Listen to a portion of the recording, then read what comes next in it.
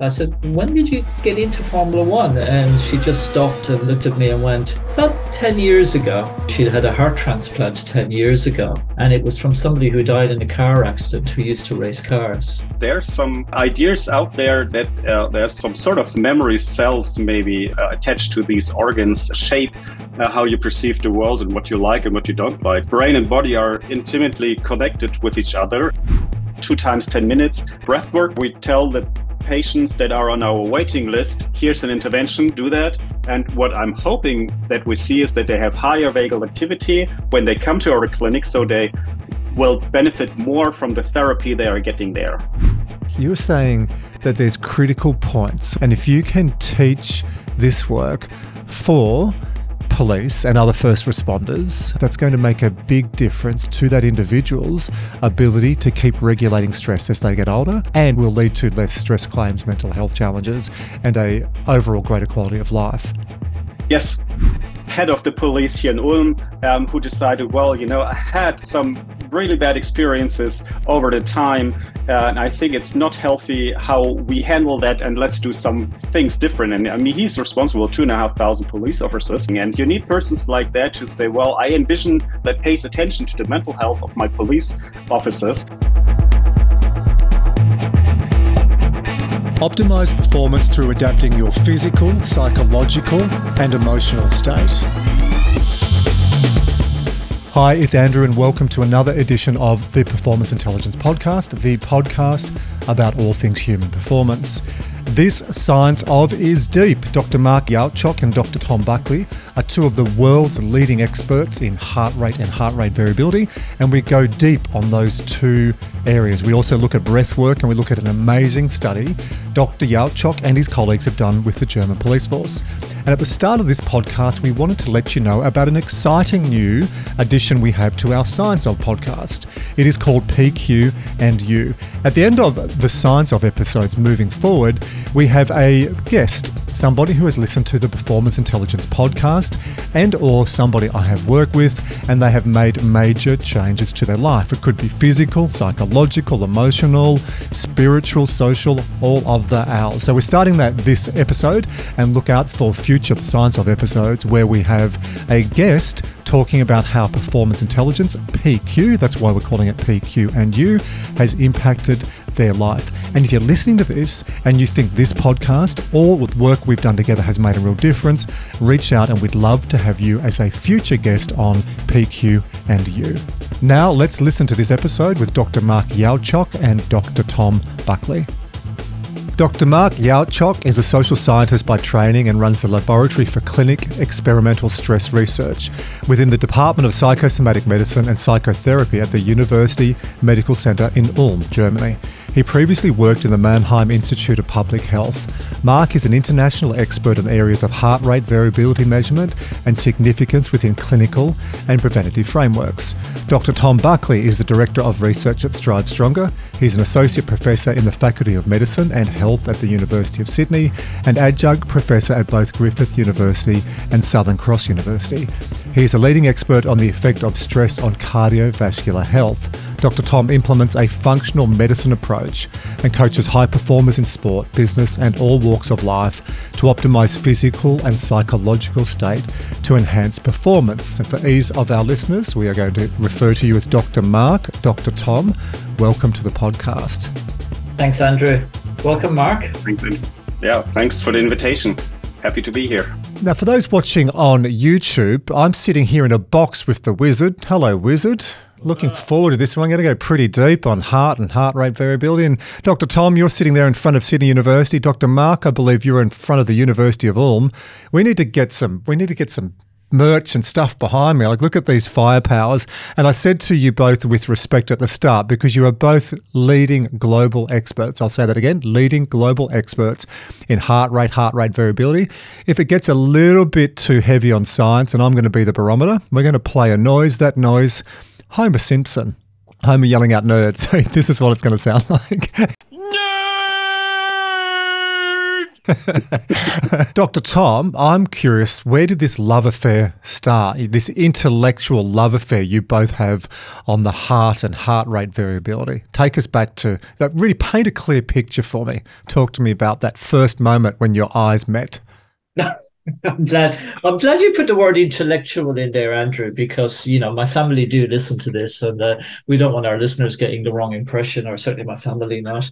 I think Marc and I have quite a joint interest in the association between the heart and heart rate variability and people's emotions, their well-being, their performance. So I think that we've got a common interest. But I think our paths crossed, Marc, when I was doing some work looking at broken heart syndrome and looking at what happens to people when they lose a loved one and looking at the effect of that on people's hearts. And Marc, one of your colleagues, was doing similar work, and another colleague in the US. So it became this sort of triangle of researchers with interest in the area, which resulted in me visiting Germany. And that's where I first laid eyes intellectually on Marc, as you said, Andrew. But Marc fascinates me because he's come to this topic with a very different journey to me, but he's absolutely one of the world's leading experts when it comes to heart rate variability. So Marc's my go-to to help me explain the big words that I can't explain. Well, every relationship is balanced, Marc, so I'd like to hear your view. Where did this intellectual love affair first blossom in your eyes? Well, in the beginning, it was a colleague from the US pointing out that Tom is also doing something on bereavement and grief work. And so, we Googled him up and tried to get in contact and meet up because one of my students was doing work on that the body is also grieving. So you can see physiological signs of grief, and this can have tremendous health impact, as Tom was describing. And so we wanted to know the impact of a grief on the physiology without going too much into detail. Yeah, we often look at the pain points which lead to performance. Tom, we often talk about that, the intersection. When we met, I was more at the high performance end. You were down the bottom of the river fishing people out when you were working in nursing and cardiac care, and we've got this beautiful blend in between. Now, to keep us on track roughly, background, done, check, wizard, it aligns. We can go through to the next part. 2, I want to talk about heart rate.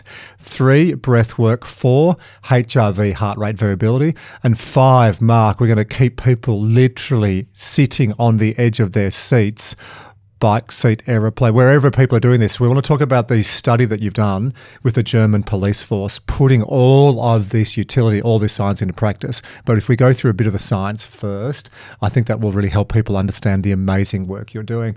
Dr. Tom, I know there's 3 things you love. You love U2. Every time we talk about something, you go, oh, there's a song for that. Yeah, I know. It's written by a guy named Bono or The Edge. 2, I know you love bikes, anything with 2 wheels. And 3, you love heart rate. I found this out 17 or 18 years ago. We'd been working together for a couple of years. We were at a conference. It was a real estate company. And you told a story that every time I still hear this, I think about this. I've even got goosebumps when I've read your words on this, where you're talking to a lady, you're in Canberra, and the Grand Prix was on. I'll get you to pick up the rest of the story. Yeah, we were watching the Grand Prix, and I think it was the Singapore Grand Prix, and I was sitting down with one of my best friend's mother, and we were suddenly embroiled in a conversation around V8s versus V10s. It was at the time of a transition, traction control versus not traction control. And I just stopped and I just looked at her and I said, have you always been into Formula One? And she just looked over at me, kind of smirked and went, no. And I said, when did you get into Formula One? And she just stopped and looked at me and went, about 10 years ago. And it just clicked with me that she'd had a heart transplant 10 years ago. So I just pondered and pondered. And I turned around and said, so you definitely were never into this before you never into Formula One before your heart transplant? And she said, no. And I said, did you ever find out who you got the heart from? And then the penny dropped. She just looked at me and she said, I did. And it was from somebody who died in a car accident who used to race cars. I got it again. Like, seriously, I listened to that and it's visceral for me. Marc, have you heard that story before? Dr. Tom tell that story?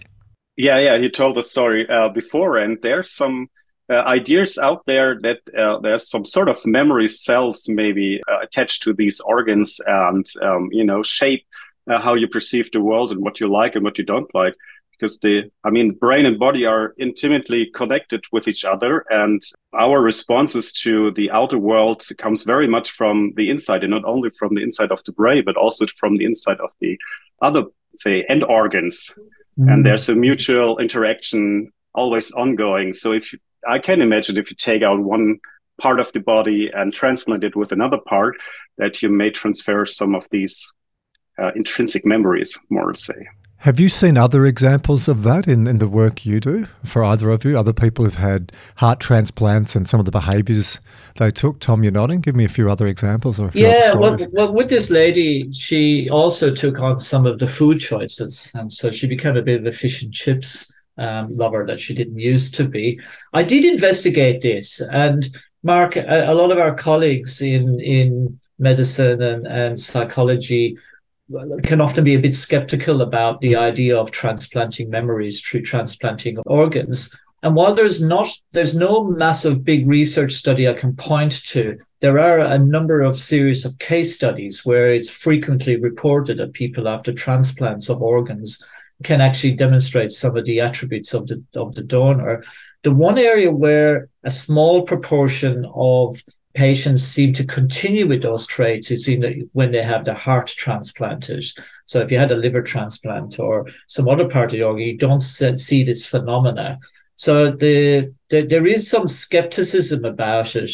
But I think if you sit back and think about it for a minute, and you're always asking me about my fascination with heart rate. The heart cells and a group of very specialized pacemaker cells in the heart are the only cells that can create their own impulse without any input from the nervous system or any input from, the brain can speed them up and slow them down, but they create their own impulse. And if you want to physiologically keep stripping back physiology to what I call the meaning of life, it actually comes down to a little part of the cell wall in those cells that if a particular action doesn't happen, you won't be alive in the next second. Now, where does the energy impulse, or what we scientifically call an action potential, come from? No scientist can explain that. So that's one of my fascinations, and it's called automaticity. It's the ability of the heart cells to generate their own impulse.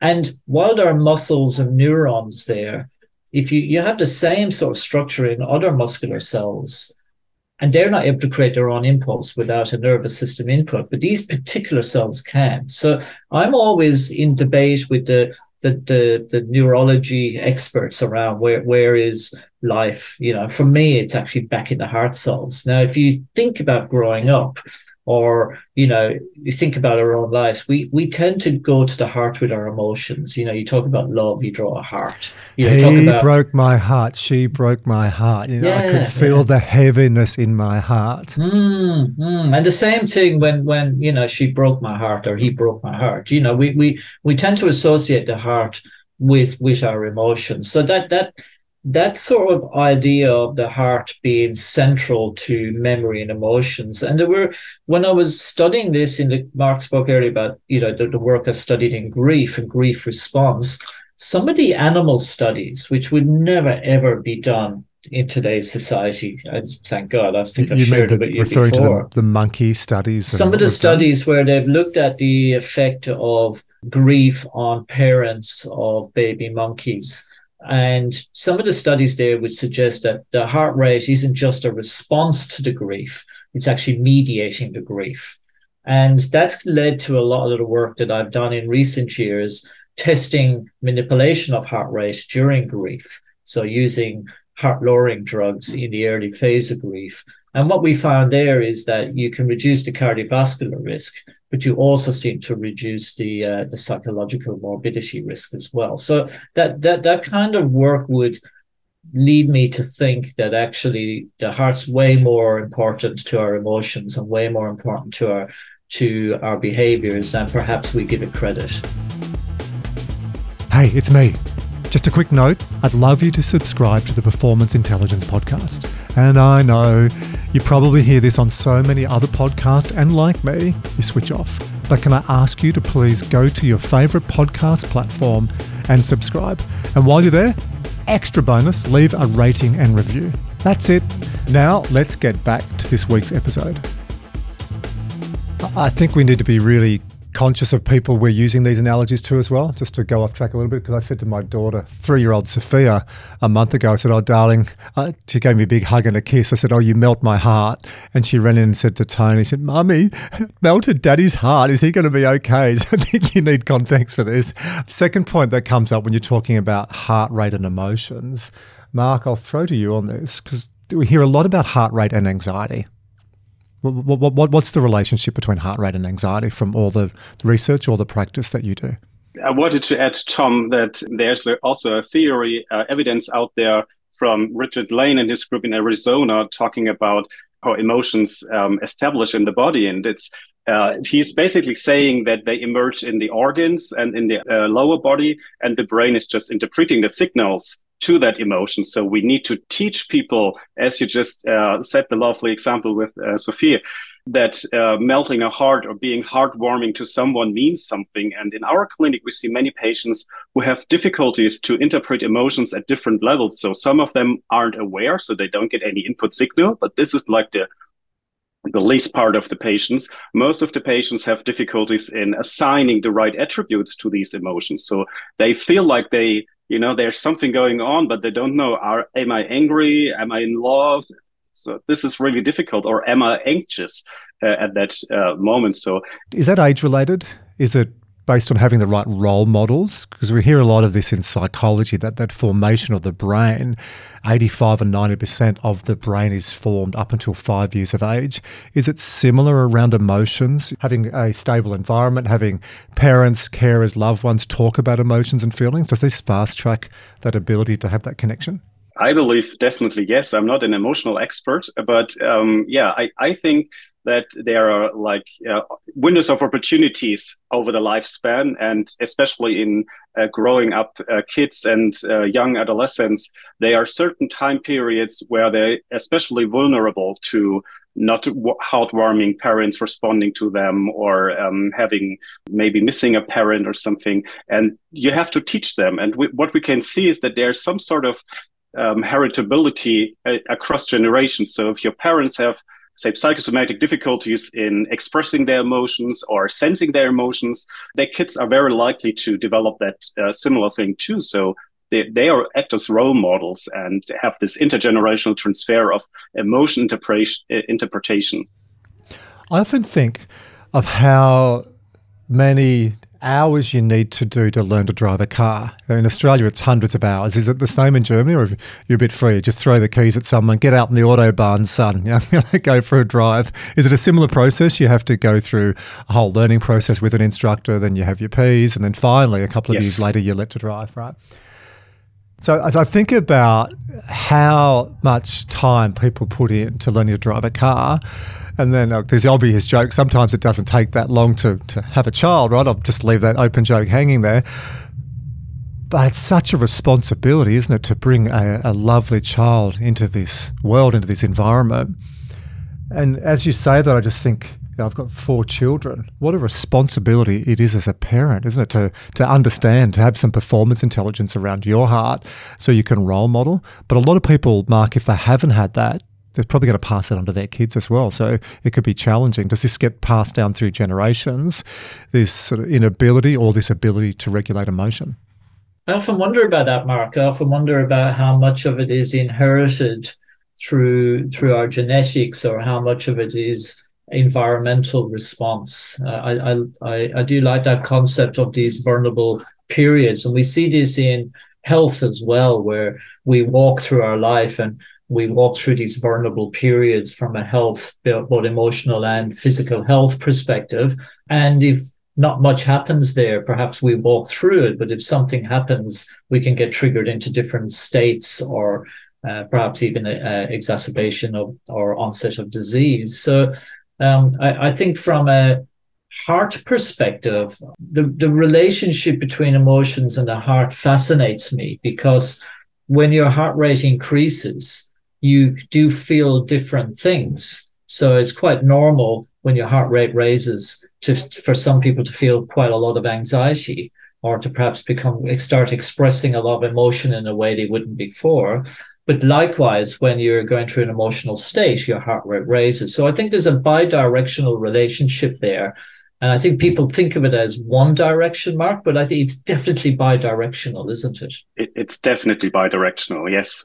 And this is the reason, for example, if you bring in people to our lab and want to do some stress tests with them, first thing they do is they relax and sit there and, get down their heart rate, get down their emotions, and focus, get some paperwork done. Just because if it's just such a difference if they come with a car and, park in front of the clinic and just get the elevator, or if they come with a bicycle, going up the hill and then climbing up the stairs. And so their heart rate is different. I mean, the physiology is different, but this makes definitely differences in the stress responses. So we try to set them all into the same, resting mode, so to say.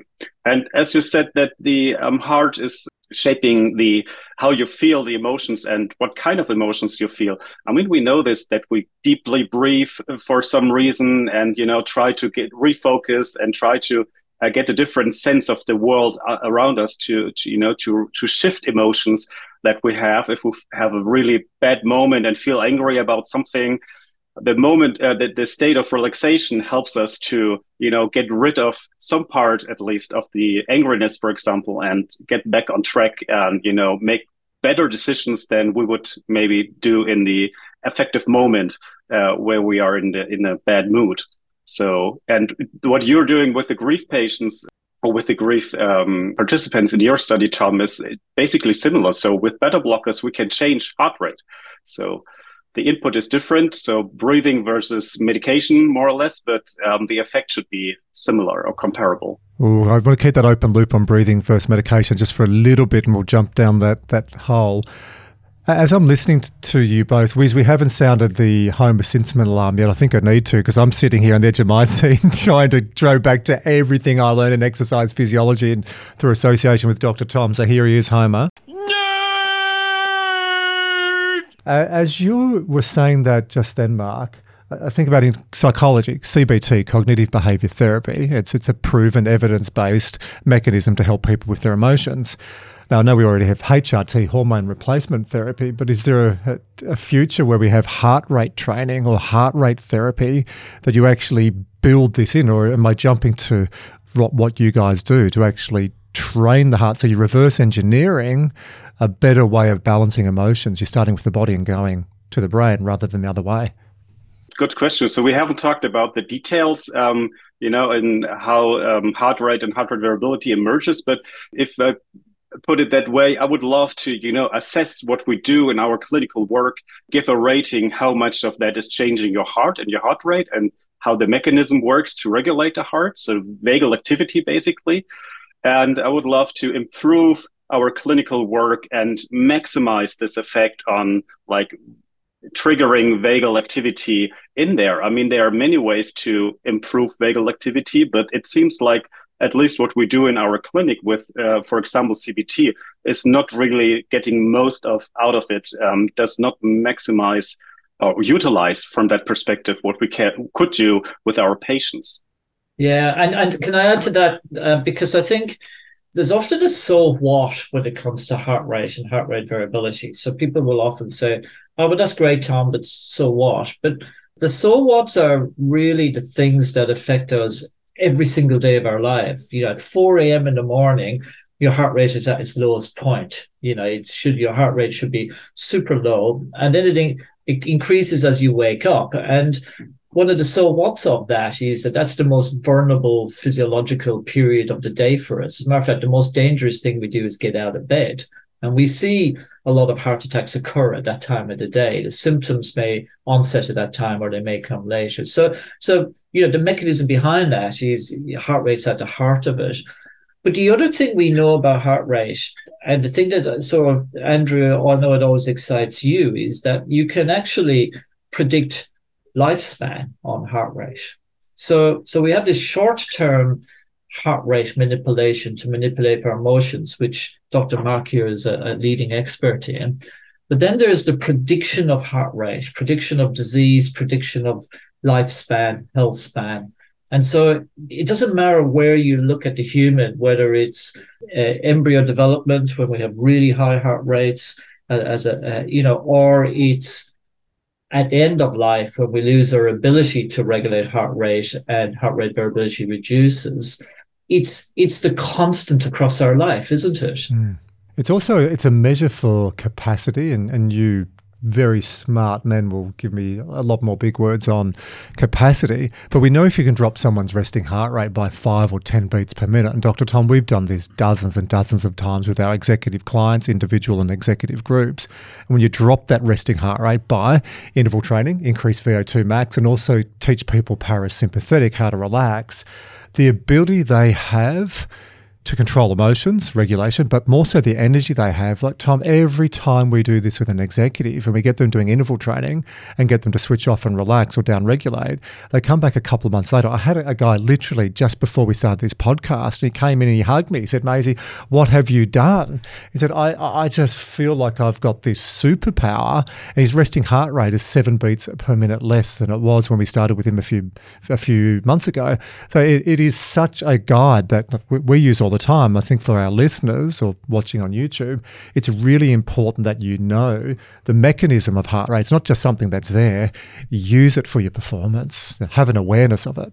Yeah, and a lot of the debate or scientific discussion around heart rate is it mediating things, which I think we've just talked about, heart rate mediating our emotions, or is it a response to something? Is the heart rate up or down because of something? So when you do high interval training, you're raising your heart rate while you're training. And a lot of people struggle with the concept that the real benefit of doing that isn't necessarily while you're doing it. Yes, you get neuromuscular adaptation, but the adaptation comes when you stop.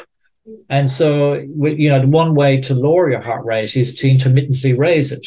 Yeah. But when you do that, you're also increasing what the system that we call the parasympathetic system, or the vagal system, the recovery system. And that's where I think, Marc, all the goodness is, isn't it? When you enhance the vagal system, you are now creating capacity, increasing your resilience, both emotionally, physically. You're creating physical capacity. And I think that's where the goodness is, in the vagal system, probably. Yeah. And I think this is the part where our traditional school medicine is wrong. We always ask the question, why is the sympathetic system so active? But we should ask, why is the parasympathetic system no longer active? Because this is our default mode. As long as we don't need a stress response, it's permanently under inhibitory control by some certain networks.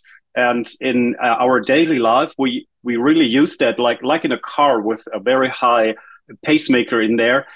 We break through our day with the vagal system. And as soon as we lose that, we see our patients in the clinic with an elevated heart rate around 90 or 80, a resting heart rate. I mean, this is very high and an unhealthy state for a long time. And if we could get them to reduce their heart rate again, and this is what you just said, Andrew, reducing the resting heart rate in your executives, they feel more power, they feel more relaxed. And this is because there's a layer of this parasympathetic system being more active again. Energy preservance is there. You have more time for cognition, more capacity for cognitions, and in the end, to make better decisions in your everyday life. And we adapt our body and physiology to every millisecond around us. So it has maybe just small impact, but over the time it will have a very, very large impact if the system is working or not. Marc has said something so important there that I can't help but jump in. It's really, really important to remember that the heart can actually beat independent of the brain, as I said earlier. So whenever I've witnessed a heart transplant, the heart is removed from somebody who is brain dead. It is literally sitting there in a bucket of ice beating. As long as you give it some glucose and a few nutrients, it'll just continue to beat. Okay. Now, what does it beat at? It beats at about 100 beats per minute when it's independent of the nervous inputs. Now, we don't run around with heart rates of 100. So some of your patients, you talk their heart rates of 80, 90. We should be down closer to 60 to 70. So what Marc's talking about there is that we actually have the brakes on all day long on average, which is the parasympathetic system, the brakes. That's the system that's actually slowing the heart rate down, because the heart wants to beat faster. And it's so important what you just said there, Mark, because if you look at, you talked about inputs, when you look at how we live today, we spend all day doing things to put the foot on the accelerator: caffeine, blue screens, being harassed, being busy, all the stimuli to all our senses. Yeah. They're all the things that actually are taking a foot off the brake, Mark, aren't they? They're all the things that are allowing this heart to race back up to what it wants to at 100, when actually it's the parasympathetic system that keeps us alive long, not the sympathetic. Sympathetic is great when you need to run away from a dinosaur, but actually it shouldn't be so dominant in today's society. It shouldn't be dominating, should it? As the non-scientist expert heart rate physiology guru, is that because the world has changed so much and our physiology just hasn't adapted to it? Well, think about the fact that we don't slow down anymore, do we? And when we do slow down, we usually have something stimulating the brain rather than sitting, if you think about human development, it's only in the last 100 years we've had televisions. In the last 20, 30 years, we've had iPhones, all these, I'm sure our ancestors weren't waking up every morning and having 2 coffees before they even have breakfast. So I think our physiology is, I've always thought, Mark, that our physiology is about 200 years behind in how we physiologically adapt. So the physiology expression we see now is it's always 200 years behind. We haven't adapted to this industrialized modern world that most of us live in. And I guess, Andrew, the executives who are in your lab or come and see you and say, well, I need to bring more performance. They want to increase, their performance, but what they really need to increase is, in the end, their parasympathetic system. They need to know when it's time to relax, when it's time to, shut off the emails and everything else, and just focus on yourself, get a good bunch of sleep, and then go back to work but re-energized, and not working 10 or 12 hours constantly and thinking I need to do 14 hours. So I think this is something that we haven't adapted. To my feeling, the world is telling us always, you have to perform more and you have to perform longer. But what it should really teach us is you have to perform at a certain time, and then you have to relax at a certain time. And I know many people who feel guilty or bad if they don't work, even in the evening, if they don't check their emails, their WhatsApp, they can't really detach from the world. So I think this is, going into a bad direction if we can't shut off. I mean, even train rides. I used to ride trains to school early on, and we didn't have any cell phones or anything. You would just had chats or looking outside. We did social bonding, of course. And now everyone is just looking into PCs and cell phones, and no one is really interacting, and hardly anyone is looking outside and, just seeing the landscape flying by. It's a relaxation mode. So we are constantly having input to our brains that we can't really rest on. So I think this is something that we didn't learn. There's a beautiful program called Look Up, which is literally get off your mobile and look up. It's gone global. Now I need to do 2 callbacks. And one is, we've mentioned it quite a lot, sympathetic, parasympathetic. So in a real basic terminology, how do you explain that to a patient when they come in, Marc? Give me the definition. We're coming to your clinic and you're talking about autonomic nervous system and the difference between stress and recovery. I use the analogy of the car, having a high gas intrinsic pace, for example, like the heart rate is 110 beats or 100 beats.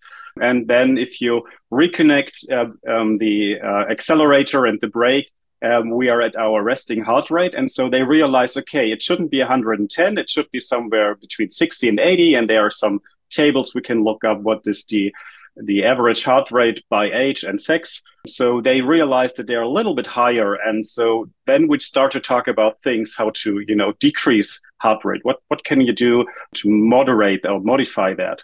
So I really use just one slide, basically. And my daughters love the slide. There's a car going across the slide. So I use it always in teaching, and I got it from Julian Thayer, I guess.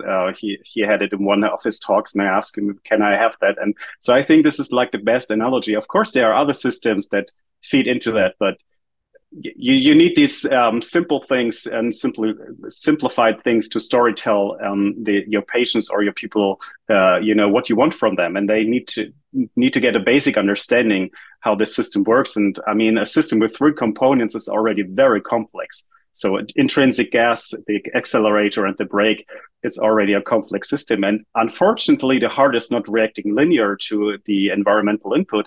It's a nonlinear dynamic system, and your heart rate inputs depend on where your heart actually is at the moment. So if your heart is racing at 80 or 90 beats per minute, the input of an additional parasympathetic unit means something different than if your heart is at a heart rate of 60 beats per minute. So yeah, there are scientists who wanted to make predictions how the heart rate will develop, and they so far they all failed because it's just a highly dynamical system with many inputs. With reference, are we able to get a copy of that slide and put in the show notes so people listening to this can have a look at that? All right, so we'll go to the show notes. We'll put that there. Now, the second component, I've got to go back. We love a bit of controversy on the Performance Intelligence podcast. So when you have a German expert, a global expert saying, and that's what's wrong with the traditional medical system, we cannot let you get away with that. So talk to me about psychosomatic medicine, because from what I've learned from Dr. Tom, you're years ahead of many other countries in the world, what you're doing here. So can you give us a bit of an expose into why you think it's wrong and what you are doing with your treatment? The wrong track starts with the people like Walter Cannon, Hans Seile, who put their animals and their participants into a high threatening state.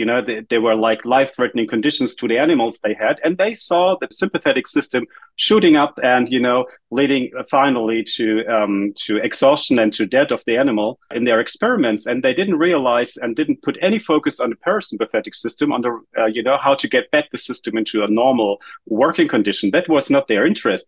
But medicine, to my feeling, picked this up. And in every single textbook, there is this explanation: if you're stressed, your sympathetic system is overactive. But what it is really is that the parasympathetic system no longer kicks in and controls this stress response, because we have very basic systems that are always on unless they are inhibited. And so this inhibition started with the development of brain, higher brain function inhibit lower brain functions. And so the higher brain functions usually inhibit the stress response if we feel we are in a safe environment. And there's a very, very lovely theory by Jos Broschot from the Netherlands about the general unsafety theory of stress, where he basically explains if you don't feel safe, your stress response is always on. And safety is something, it's a broad, very, very large concept, because there are so many things feeding into the perception of safety. And this can be disturbed by things that you experience while growing up, while you are at work and you have a bad boss, for example, or someone bullying you. So safety is really like the core concept of it. And the brain works there's a brain center in the ventromedial prefrontal cortex working in a way where all the informations that we have are integrated. So things that happen in our environment feeds in there, things of our bodily state fit in there. But also, if you go back and forth in time, so things that happened in the past in a similar situation to us feed in, and also predictions of what will happen in the future, in the near future, or in 2 weeks, will also feed in. So we have a prediction system there, we have a memory system there, and the temporal system connecting internal and external environment. And all of that is constantly monitored and is feeding this system of the stress response, basically inhibitory control of the stress response. And I think this is something very important. If you look at the news today, most of them are bad news, something that sells better and gives you more readerships. But this is basically increasing anxiety in the society, and maybe also leading to more stress-related diseases in the end. And that relationship between heart rate and anxiety is strong, isn't it? It is. Spoken about that in psychology for years. Yeah, it's very strong there. Yeah, we have many anxious patients. I think this is the second largest group after depression in our psychosomatic clinic, and I think Germany is a bit different from the rest of the world. So most countries have clinic for psychiatry, and we have a clinic for psychosomatic patients. So it's not the schizophrenia or patients. It's depression, anxiety, eating disorders. So things that you wouldn't necessarily attribute to psychiatry. And so we have a hospital with 20 beds where they can come in, and we have a day clinic where they can come in. So this concept is not very well known in the American Psychosomatic Society.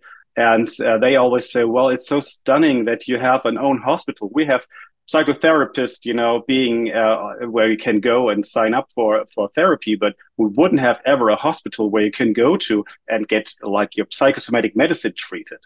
And I think but psychosomatic medicine is something, where you look at the interconnection between the brain, what the brain does to your body, and what the body does to your brain, because it's very simple. If you're hungry, ghrelin goes up, vagus nerve senses ghrelin and fits into the brain, and then you start seeking food. So your body is basically shaping your behavior with very simple mechanisms. But the same way, there's the same thing the other way around. So if you think you should eat and you see yummy food in front of you, your vagus nerve also, is preparing your stomach to release some juice to your stomach, and so you're prepared for food intake.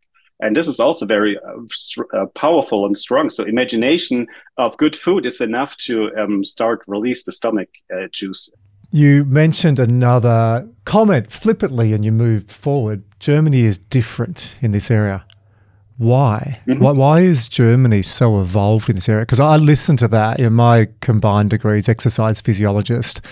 When I was young and I was an athlete, and I thought it was all about the body and moving, and then I realised you limit yourself with your mind, and you get to often what you believe. And then I did a master's in coaching psychology, and then I realised you're not a head on a stick, it's body, brain, brain, body. So I totally get this. It took me 15, 20 years of evolution and studying and working with thousands of people. Why is Germany different though?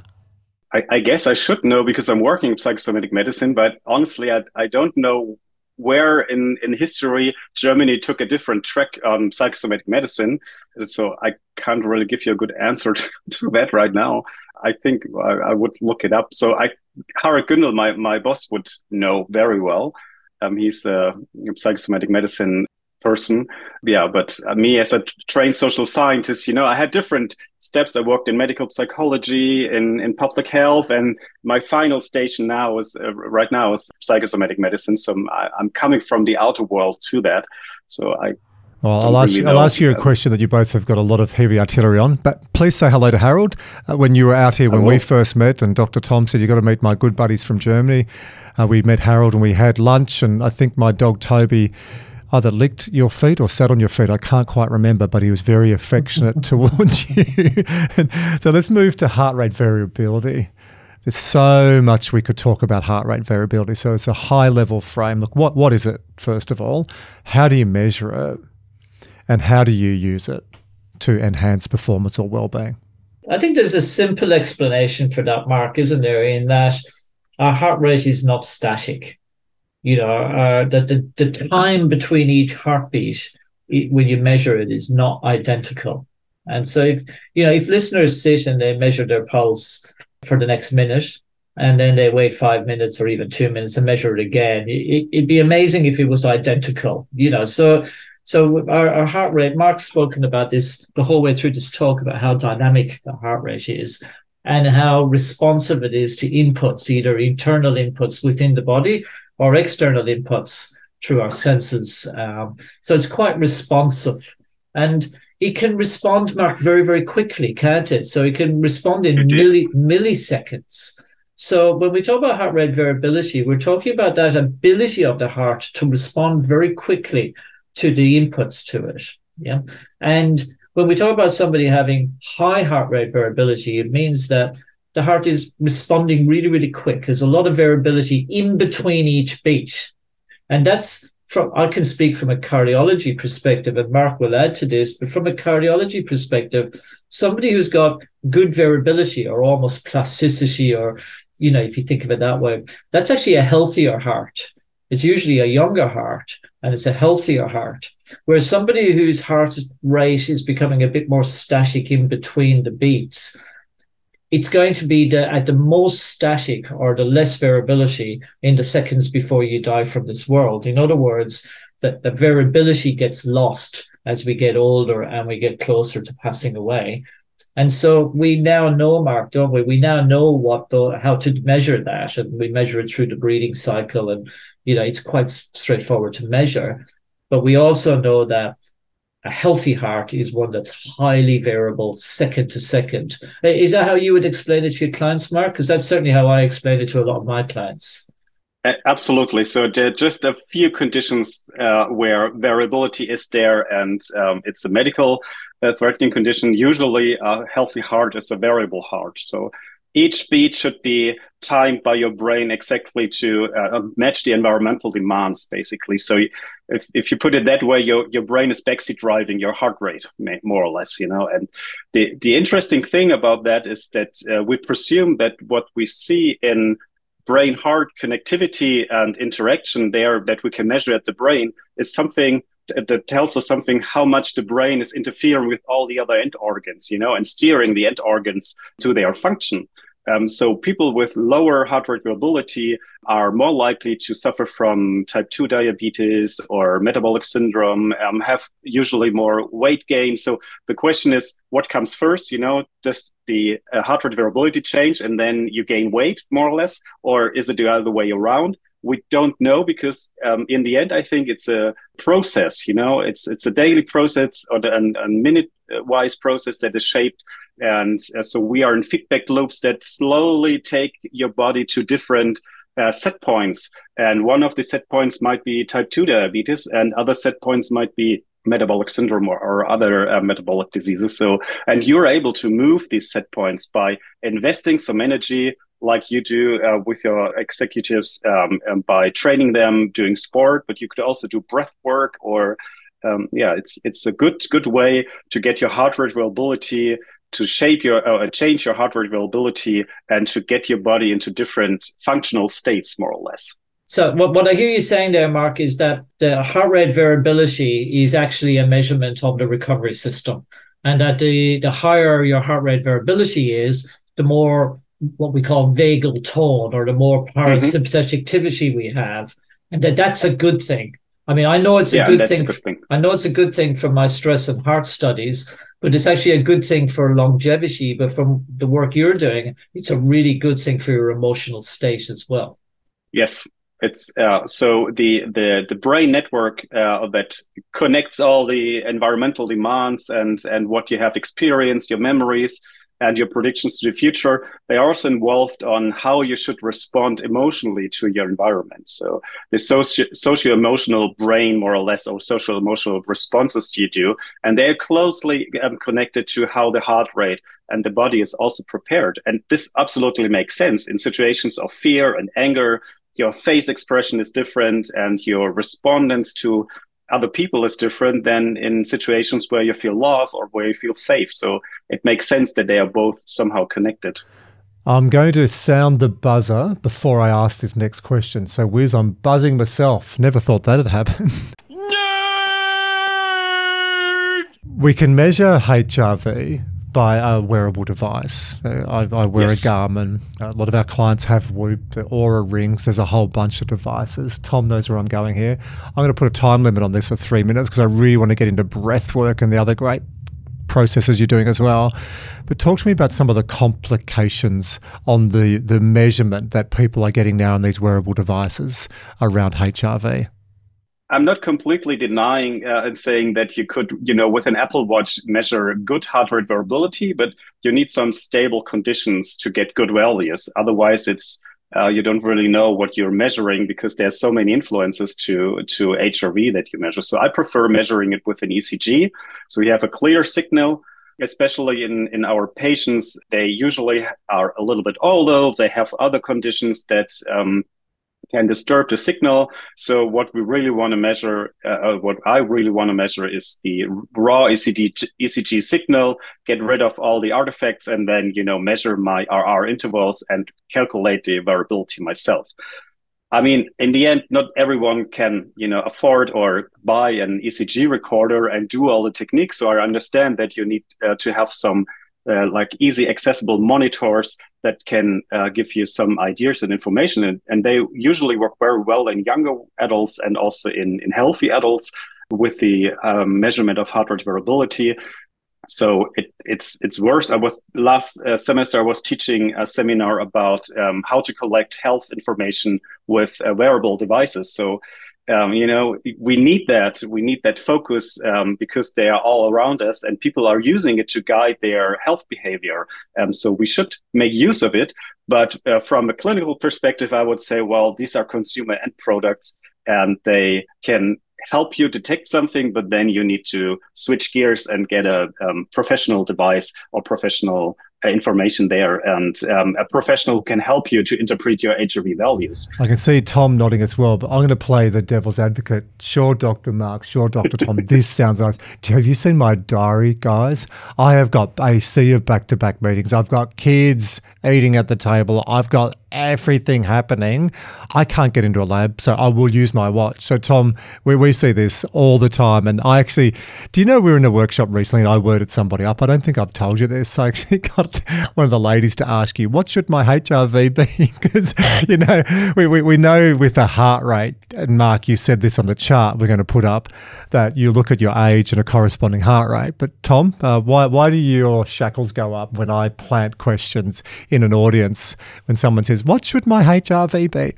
I know, because it's the question. And the question is because there's probably about 50 different HRV variables that you can measure in anybody, even with basic devices. So, and I struggle with this with a lot of the companies, a lot of the sort of commercial products that your HRV is 50 and they give you some clap signals on it. But I actually don't know what variable they're talking about.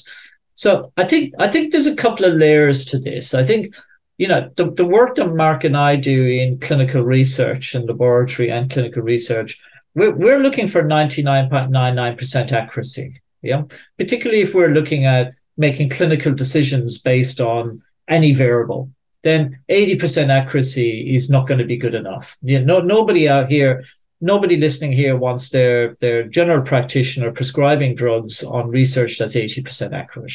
Yeah, nobody's going to get in an airplane that's only 80% reliable. Nobody's getting on it. And so we have to apply the same principles when it comes to clinical medicine, in that we need to have very high degrees of certainty. And we have statistical ways of determining a probability to try and get as close to certainty as we can. But if we step outside of that world, and I want to know how well I've slept last night, or I want to know what's been my physiological recovery, what's been my vagal levels overnight, i.e. what's my heart rate variability levels overnight, then I think the wearables have utility. They may not be accurate, but they are reliably inaccurate. So as long as they have a degree of reliability, even if they're not 100% accurate, then my score of 50 today will mean something when it's 25 tomorrow, provided the wearable was used in the same way. So I think they do have utility. The question that riles me when we do the workshops is I'm just gonna get my pen. Yep, go. My HRV is 50, Tom. Dr. Tom, is 50 good? Right. So the question here is, how do we define good? Right. And so let's take one of the most common variable that's used in heart rate variability, or MMSD. I won't bore everybody with how it's calculated, but it is root mean square sum deviation. You've drilled that into me. Yes. Can I get another buzzer on that, Wizard? Thank you very much. Yeah, that's why I didn't go there. But we do. So we have two in a podcast now. We do. We'll have three in a minute. But we do know that variable correlates very, very strongly with the level of vagal or parasympathetic activity in the body. So it's one that there's a lot of debate about the other ones, but there's less debate about that, right? I'm more interested not in what your level is, but what's happening to it over time. Yeah. So if you are unfit or you don't have good health behaviors, then, and I'm working with you closely, I can use that to track how well, how well you're progressing with heart rate, with your metabolic measures, with your heart rate variability. I can look and see how your cardiorespiratory fitness is impacting it, and it's a useful measure, right? But what I like to really use it is to work out, where am I under more stress load in the day, and am I recovering at night? So comparing daytime to nighttime, if your level is 20 in the day and it's 60 at night, that actually means a lot more to me than somebody saying my level's 60 and it's 61 at night. That person who's 60 and 61 at night, he's not recovering at nighttime in the way they should be. The person who's 20 in the day may be like you, Andrew, talked about earlier. You're busy and you've got kids and you're doing your exercise and what have you. So you're not getting a recovery in the day. But if you're doubling or even increasing your heart rate variability by 30% at night, then I know you're actually getting the recovery that you need. So I think it's not about the number, Marc, is it? It's actually about the response over time. And we expect your heart rate variability to go up when you're asleep. And we expect it to go down when you're exercising. That's normal physiology. So as Marc said, the number only means something when you know what state you're in and you know what you're doing. Other than that, you're looking at response over time. And that's something very, very important that you're addressing is you need to know the context, and you need to know the change in their activity over time. I mean, there are companies out there selling you a health report with a 5-minute resting measure, and then they say, compared to your same age and sex competitors, you're in a green zone or in a red zone. I mean, that doesn't really mean something, because you need to see the change over time. And this is the reason why in our patients, we not only measure the resting 5-minute interval. If I can get hands on it, I want to measure the 24-hour ECG recording and get their diary information. What did they do over the time, over the day? When did they went to sleep? And suddenly you realize you have people who are in the clinic for stressful work-related stress symptoms somehow. And they have a higher heart rate variability during the day compared to the night. So at night, if you know the fire of life, the spectrogram with all the, yellow, red things there over day, we can put it on as a picture. We have people there who are basically worn out at night from the parasympathetic system. That the period where they should have higher parasympathetic activity, they actually have lower. So they burn for their job, but they don't burn during night, in speaking of this flame picture there. So that's an alarming signal, but they're still functional. They can go to work. They can, they don't feel well, but they can do all their stuff they need to do. But this is like an early prevention stage where a general practitioner should say, listen, or a coach should say, listen, you need to do something. Otherwise, you won't be able to work this way in 5 years down the road. And I mean, in your burnout podcast, you say predictions are very, you're careful with predictions for the near future to your clients. This is also something, it's a very rare picture. You see someone having low heart rate variability during sleeping time. But if you see that, it's something, you should act on, and you shouldn't wait until something happened that brings you into the hospital. So there's valuable information. Marc, thank you for saying that, because Andrew and I have these conversations all the time with our clients, don't we, Andrew? We see. Oh, they're so annoying. Oh, she's not doing anything I ask her to. Oh, the other one. Sorry, keep going. Clients listening. I said clients, not partner. Just throwing it in to see whether they're actually paying attention. No, we do. We have that discussion all the time. So we do 48-hour heart rate variability monitoring, and then with the diary, like you do in your clinic, we look at what they're doing at the time, and that puts the context to it. It can be very hard in prevention, Marc, can't it, to be able to say that, look, this is what I'm seeing here, and the consequences of this are X, Y, and Z.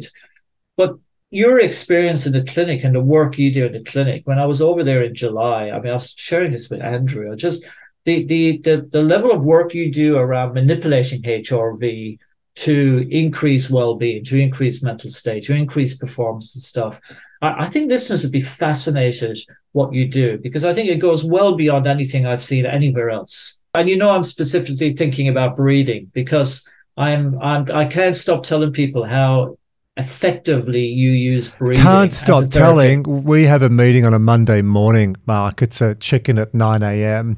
and we look back on the previous week, a little bit of gratitude, what's happening, win of the week, and then we bring the attentive focus into this week. And when Dr. Tom got back from his visit with you recently, he said, can I have a little bit of time? And Angela and I looked at each other and thought, yep, this is going to be a good one. And Tom was just effusive on what you're doing with breathwork, because you weren't skeptical, Dr. Tom, on breathwork, but some of the practices and some of the protocols that maybe I introduced you to over the years, you were a little bit, where's the evidence? And I'd say, look, there's no evidence. There's probably some, but it feels good, so do it. So, Marc, we've always had this interesting dance, Dr. Tom and I, when we first met especially. I'm out here, perhaps you might say a little bit loose, a bit creative, and Dr. Tom has been very scientific.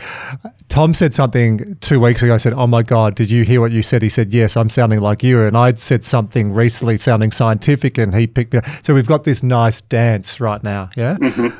But Tom was just saying on the breath work, because we do breath work in a lot of our programs, and you might teach someone how to down-regulate diaphragmatic breathing in 3 minutes. And even a lot of our executive clients go, 3 minutes?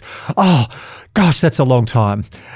The depth that you go to in both the training and the duration was fascinating. So we let Tom have another 15 or 20 minutes, and he actually told us about the work you're doing. It's fascinating. And that actually led to why we're here today, because I said at the end, I actually rang Tom and said, mate, we've got to get Dr. Marc on and talk about this, because I don't know, Tom doesn't know, haven't heard of anyone in the world doing this. So enough build up. I'll zip it. Tell us what you're doing.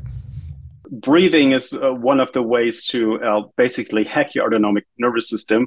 There are hardly any other way to voluntarily change bodily function. Okay, Tom? We don't use the word hack. Oh, okay. I'm just kidding you, Marc. I'm just kidding you. I was trying to wind Andrew up there. Often go for it again. Go for it again. I'm just kidding you, by the way. I don't know if you want to leave that in, Andrew. Yeah, of course we'll leave it. Keep rolling. Hack, we always have a bit of fun about the word hack. And I know what you guys do is not a hack. It is absolutely scientific therapy. Yeah. Well, yeah. So, and we know that breathing has bodily effects, physiological effects. I mean, there's this traditional Chinese medicine, and in India, they have thousands of years ago already books and paper rolls about breathing techniques and how to monitor the pulse and the heart rate and also the breath work. So it's not new knowledge. It's old knowledge that we now put into clinical practice in a Western, focus. So usually it should be more holistic what we are doing. I'm sitting down with participants and say, well, so your instruction is 2 times daily. You should take a slow paced breathing app and breathe for about 10 minutes twice a day. So that's it. It's a very Western thing. So they sit down, look at the screen and start breathing, in the breath ball app or something, see it. But it should be more holistic. Usually I should say, well, sit down, relax, get into a good mood, and then start your breath work. But this is not really working. This is not appealing to our clients right now, because they can't really, use that for that. They need instructions. They need a white coat person telling them and give them instructions what they should do, and then it works. But if I go there and say, hey, I'm a social scientist guy, and here's some ideas about how to improve your physiology by breathing, they basically would run away. So they don't believe you. So it needs to be framed in this Western idea of here's a medicine. I'm as a doctor standing here and assure you that this will work. And then they believe that it's working, and they start trying it. And once they start practicing, a large amount of people really stick to it. During the pandemic, in the second wave in Germany, the wards were overflowing with COVID patients. And my colleague, Elizabeth Ballant, she had to go to work from psychosomatic medicine into the internal medicine wards and work there, because they, borrow people in there. And then we said, well, if you're going to internal medicine, you go directly to an infectious ward, and we do a study. And what can we do to increase vagal activity Well, you could use an electrical vagus stimulator. That's not a way because we didn't have any personnel, we didn't have any resources, and it's a clinical trial that's very expensive then. But you could do breath work, and with breathing, you can also manipulate your immune system. So the primary aim of this trial was to lower your IL-6, so interleukin-6, which is a pro-inflammatory cytokine, and you have probably the audience have heard about it as a cytokine storm that happens to COVID patients. The primary aim was to prevent these cytokine storms. So lower your increase heart rate variability, increase vagal tone, and by that lower your IL-6. And it really did work well. So the patients had to breathe 3 times 20 minutes per day. They were fearing for their life. They were in isolated rooms, had barely any social contact, and they heard the alarm sounding around them. And, sometimes people just disappear. So it was like, it's a very frightening situation for you. You're in hospital for a life-threatening disease. And so you would do absolutely everything to, increase your chances to survive. And so this is the reason why we were able to put them into 60 minutes per day. And we could see that the effect kicks in about 40 to 45 minutes practicing per day to lower your IL-6 in the next morning. So your systemic level of inflammation decreases. And that's really fascinating work. But after the study, they didn't continue to work with that because it's not something you can prescribe. You can, recommend to your patients, do breath work, but it's not something you can sell and prescribe and say, well, I'm getting my DRGs for breath work.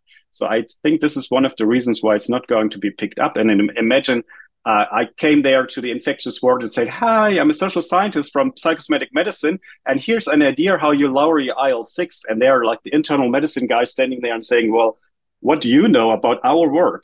And so I was happy that my colleague combined me because she's a Dr. Matt, and I think she was the convincing part of it. And otherwise, we wouldn't have been able to really do treatment with breathing at the infectious ward in such a time where. Rewind a little bit.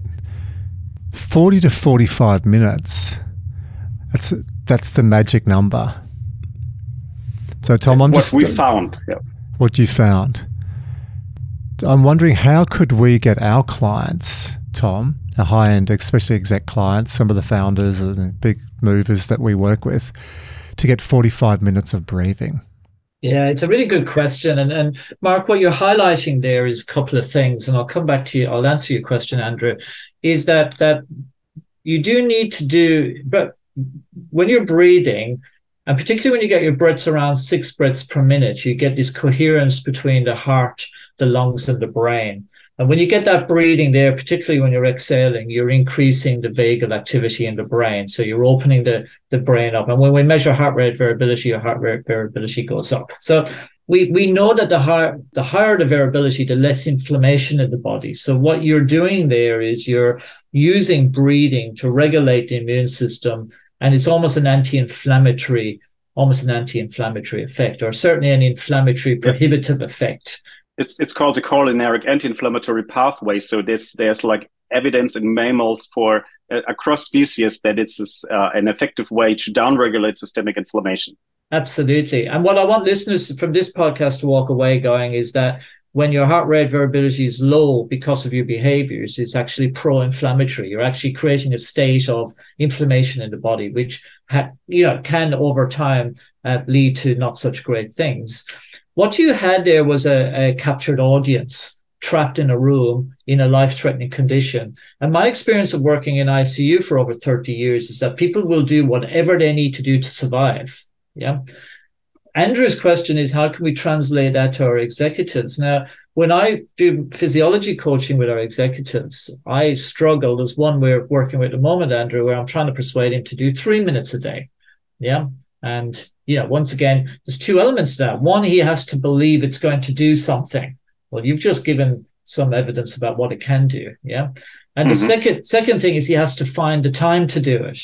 Well, and there's the oxymoron, isn't it? Because if he actually found the time to do it, he would have more time for other capacity for other things. So I think people have to be motivated to do it. But what absolutely blows me away is that the duration, the longer you do it, the greater effect you get in almost every physiological reaction in the body. So back to how do we do it, Andrew? You have to be motivated to do it. Now, I religiously do 10 to 12 minutes nearly every night. Yeah. And for me, it's a trigger to go to sleep. I do use a device doing it. I use a neurofeedback device that measures brain waves, gives me feedback. That satisfies the scientist in me. That satisfies a lot of our clients as well, Andrew.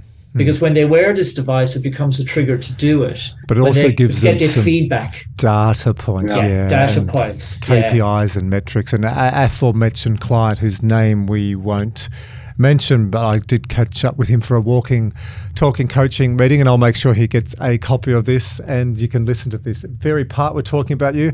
I actually said to him, if you can't do 3 minutes a day and actually do this, we're going to sack you from our program. I pulled on the big pants.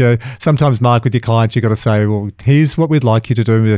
Just do it. If you do it for 3 or 4 weeks, I actually said to him, if you do it for 3 or 4 weeks and it doesn't make any benefit at all, I will run down a very busy area in Sydney. I won't say where because it'll give away where he works. I said on a Friday afternoon naked.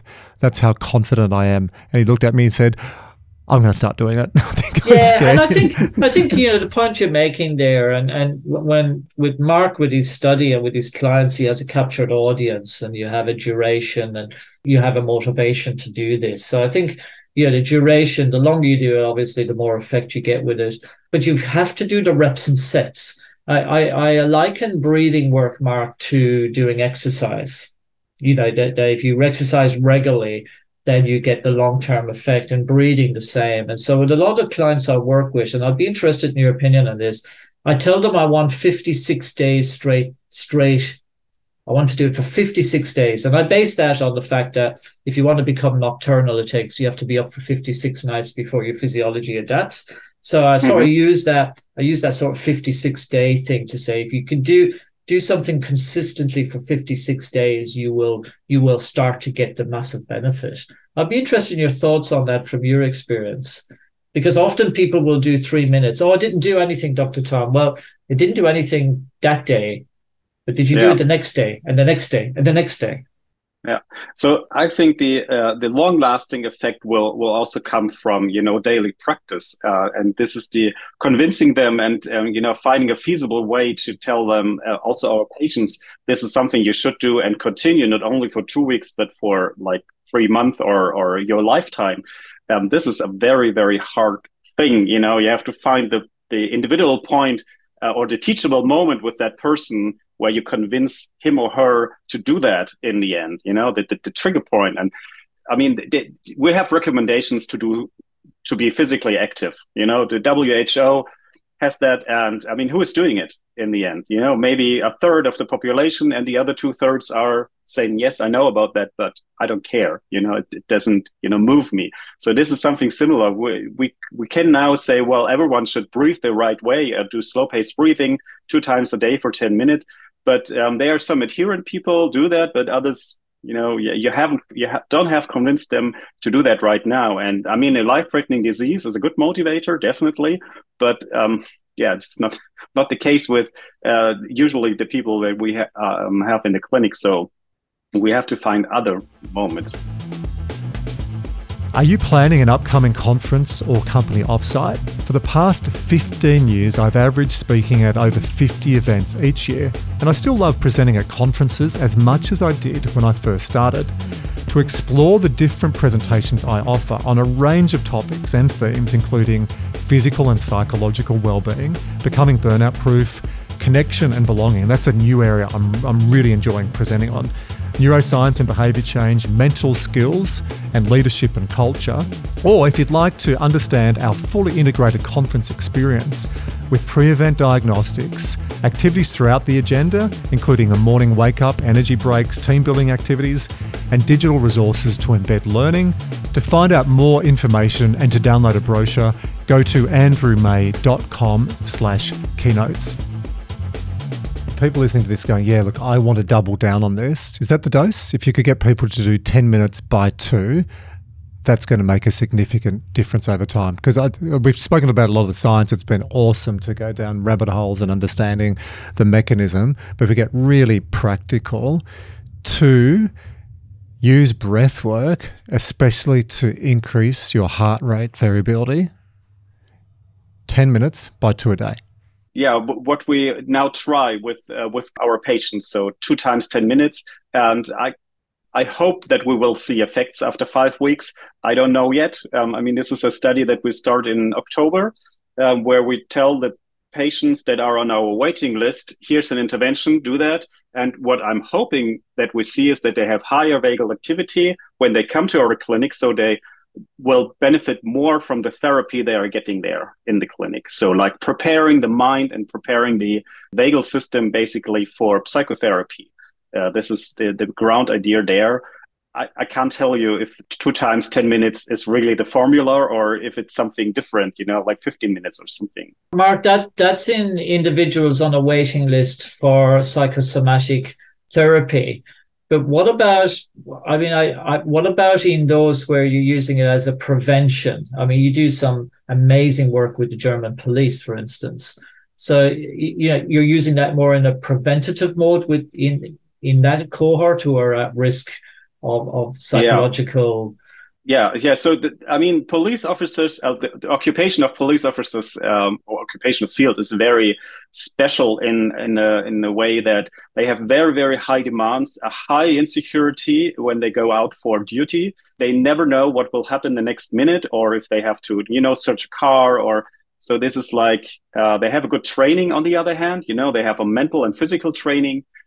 So they are very, from their physiological state, they are very good exercise. So this also has impact on emotion regulation and, how vulnerable they might be for mental diseases. But on the other hand, the German police has the same as other police forces in the world, the issue that at a certain time point in age, the officers get more vulnerable to mental disease. I just put it the general term there. Especially post-traumatic stress disorder related diseases. So how to prevent that? It's not something that you prevent in that very specific moment. It's something that you prevent when you start being 25 or 30 and, continue through the lifetime of your being in service. And one of the things that you could do is not only the breath work, but also we do the consultation work. So we measure a 24-hour ECG with them. They get a diary, and then a psychotherapist sits down with them for an hour and really tells them, look, at that time of the day, what happened there? Your physiology dropped, or at that time it was very high. So what was triggering that? So you get a very intimate moment with that person and a very, very personalized information that you can bring to him. So like you create teachable moments with this person to convince him to change maybe small things and also to point out resources that they have. So like a good talk with their partner or, after being in the sauna or having done physiology, sports, you can pick out these certain times. And so they get very individualized information about themselves. And they only change small things. Like, I don't want to fall asleep on the couch in the evening. This was one of the things that my client took out. This is nothing, it will never be a life-threatening thing if you fall asleep at the couch, but it's constantly disturbing your sleep patterns because the first REM and deep sleep phase is blunted because you fall asleep at the couch, you wake up after an hour, your neck is aching, you go back to bed, you have trouble to fall back asleep. And so, it's not much, but it's not very relaxing your sleep. And if you have that pattern over and over 20 years, you can change something in the long run. And this is something that we try to convince. And we also recommend to some of them to do breath work, to have moments in the morning or in the evening to relax and to focus, to get up their duty. But this is very specialized in just a few people we do that for prevention, because the police officers usually, they think they have everything under control. And when they enter the room, you also have the feeling like, they supervise everything. And so they have very strong personalities. Can I rewind a little bit?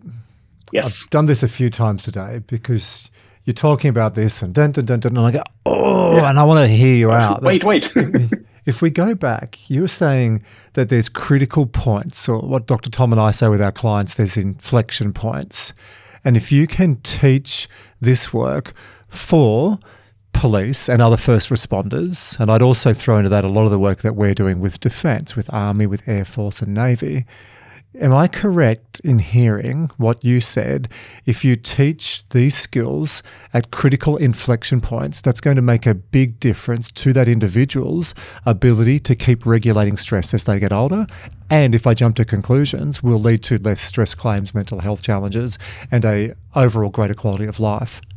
Yes. So I strongly believe that this is the case, that you can create these moments where they take something away for your life. And I'm happy if, behavior change is really hard. If we want to change our behavior, maybe, we need a trigger point and say, well, on New Year's Eve, I stopped smoking or something. But after 2 weeks or 5 weeks, you started smoking again because you fall into old habits. So behavior change is really a hard thing. The older you get, the more harder it is. And so I'm really happy with people, thinking about how they handle their life situations. It's not always stress, but, their life situations. And if they change a thing, and be mindful about what they are changing and why they are changing, it can have a big impact on their future health. But you had me at yes. Like when I asked that question and I built it, and I could see Dr. Tom looking as well. His eyes were going up, and you said yes. Why then? The next natural question, Dr. Marc, is why aren't police departments, other first responders, defence forces around the world teaching this at those critical inflection points? Underscore, it's a totally biased question because it's aligned with some of the work we're doing. But yeah, serious question. Why aren't organisations around the world doing this? I think that so the organizations with a strong hierarchy are have a very male-dominated view on the world, and there's a German saying about that. I don't know how to translate that, but it's like.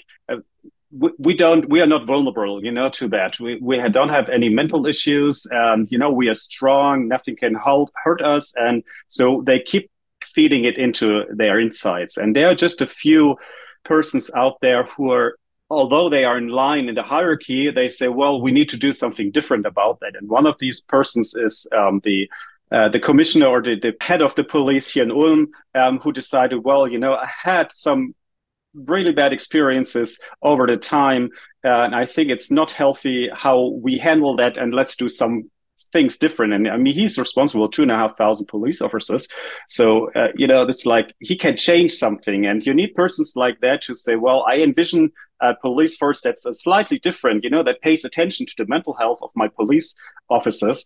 And so this is how we basically got into the study, because we proposed something and he said, well, I know that from my own experience, and you're right, we want to change something. And what I've loved about this interview is we started with the intellectual love affair that you both had on the heart. Then we spoke about the heart and the heart and the way it's so different to other organs and having its own personality and the way it works. Then we spoke about heart rate variability and that as a utility and how you can train that and how you can measure it. And I wired Dr. Tom up and he answered it really beautifully.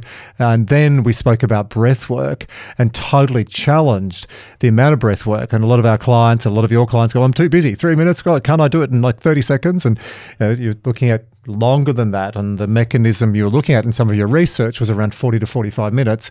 Okay, so it's all been science, and some of our people listening to this might be going, oh, I love the science, give me the data. Then you saved all the stuff that as an entrepreneur, I just go, that is mind-blowing that you are now working with a police department or a division with 2,500 people and you were emphatic with all of your training, all of your experience to say at inflection points during your life, when you learn how to relax, when you learn how to get greater vagal tone, heart rate variability, breath work, that this is going to make a significant difference. I'm just dropping the mic. I'm out of here. Done. Episode over. I mean, the question is, my comment on that is, why are, particularly in those services or high stress occupations, why aren't people doing it when we know that higher heart rate variability gives you greater resilience to stress? It just seems, we, in the same way we know that the effects of cardiorespiratory fitness have on us as humans, we know this. And I think it's just that difficulty of people believing it to do it. I'm amazed how you've overcome that in such a big service.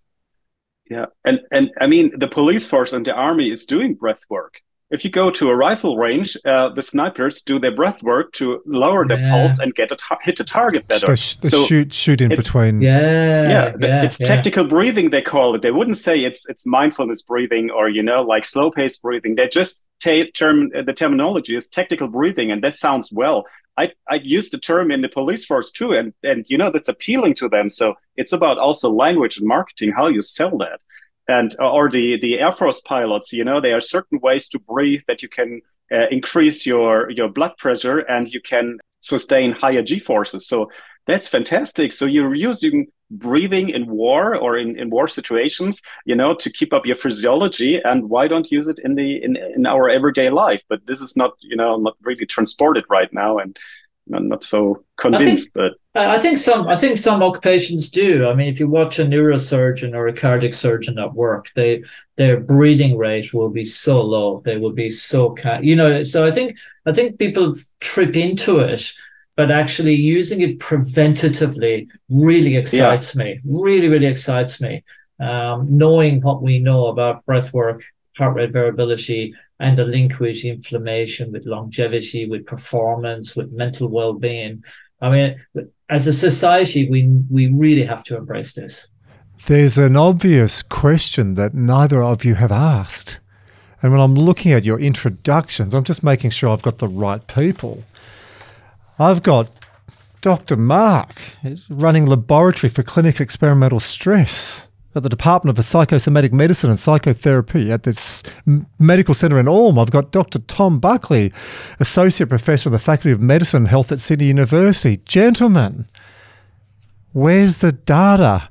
What are your studies showing? Gosh, you're saving this for the very end. Have you got results on this that you can share with us? Have you got results on this that you are publishing to show pre and post scores with trial groups? We both approach this differently. So I have data showing what happens to heart rate and heart rate variability under particular stress states. So I have data that shows how the stress negatively impacts and how that then makes you prone to onset of particular diseases or emotional states. Marc's coming at it the other way because he's looking at the impact of therapy. So I'll hand over to Marc. I could bore you with data about what happens to heart rate variability under many different stress states. There's some data that we already have published on work like that, what we have talked about. We measured the patients coming to the clinic pre-post HRV 24-hour. And so I analyzed the data, and guess what? During the clinical stay, their symptoms improved, but not their heart rate variability. And this is what I said in the beginning. So there's maybe a way to improve also HRV that we need to get into the clinical process, so they also benefit from that. So there are other studies out there. They show small improvements. But in the end, if you think that the sort of patients that we have in our clinic in terms of how long they are suffering from their disease until they reach the medical center at the university level, we're talking about years and years and decades maybe sometimes. So why would you think that the physiology change within 6 to 8 weeks therapy at the hospital when you have a time period of, say, 10 years in the beginning where you have reshaped and put your physiology into a different set point? 6 weeks won't change too much in that. So in the beginning, I was disappointed. But then after thinking carefully about that, I thought with my colleague Katja, well, that's it. Why would you expect so much change? They didn't do anything to improve their HRV. They just did something to improve their emotion regulation. So all, peripheral things, but nothing central. It didn't do any additional sport or breath work. And so this is something that I would love to change. And we start changing it by putting them on the waiting list now in the study that we started in October, where they breathe to the breath work during their waiting time for their therapy to start. So what I hear you saying, Marc, is that your therapy and breath work shifts their state. All that it's aimed at increasing the heart rate variability, the state shifts first. and the physiology is much slower because it took years to degrade the physiology. So it probably takes a long period to actually enhance it again. But Andrew, we've seen in the analysis we did in our clients that when you increase VO2 max, increase the cardiorespiratory fitness, you get a proportional increase in their vagal tone. So that would feed in here because over a long period, you can shift the physiology, but over a short period, you shift the mental state. Is that what I'm hearing you say, Marc? Yes, yeah, this is absolutely. And I think back in 2019, when we met just before COVID, when we were visiting you, this was one of the reasons, to meet up and say, well, you're already doing the physical and nutrition intervention with your clients. Can we transfer something of that knowledge to our patients? Because patients and executives are, two different types of people, to say in the end. They have different needs, but maybe the technology and the ideas that you're doing, we could transfer to our patients. And some of that we did, but since 2019, the ideas were there to change therapy. And like I call it pro-vagal therapy. But I always get this from the doctors, like, it's a nice idea, but, we can't put DRG on it. So if you can't be paid for it, we don't do it really. So that I think this is the other side of the clinical process. Where do you see this going with the police force? So the group you're doing, the traction you're getting, are there discussions about making this a much bigger program? Yeah, it will be a statewide program now in Baden-Württemberg. So this is really something. So my science heart and my practical heart are really, I'm proud of this project, because this is the first time where we designed an intervention at the university and brought it to a company or to where it's really implemented into the health management program. So the psychosocial consultants in the police force are now taking courses at a different company. They teach how to interpret HRV, how to do the measurements. So it's independent of us now, independent of the university now. So it's really implemented there, and they are enrolling it next year to all the police headquarters in Baden-Württemberg. And I mean, this is something, it's rare that you can implement something and change a structure, especially in the police departments. So really nice work, I have to admit. I see you smile when you say that. You must be very proud. Look, that is massive, to take what you've been doing in research in psychosomatic medicine, and then to have a trial with the police department. So you had a very open-minded, I'd say, without giving away confidential details, someone who had maybe had some challenges either in his life or around his life as well, who really could see the utility in this, and then you rolled the program out, you got great results, and now it's going large scale. Well done. I love hearing that, because it's a beautiful dance between science and evidence-based research. But you also mentioned in our discussion before, it's the marketability, the storytelling, and making it stick. So it's that dance between science and stickiness that you've obviously found the right balance. Absolutely. And I had worked in companies or with companies, they were keen on measuring the health of the clients and get a health check basically for everyone, and then taking the numbers, and the managers were interested in getting their boni on, my department is more healthier than yours, so I get an increase in my bonus.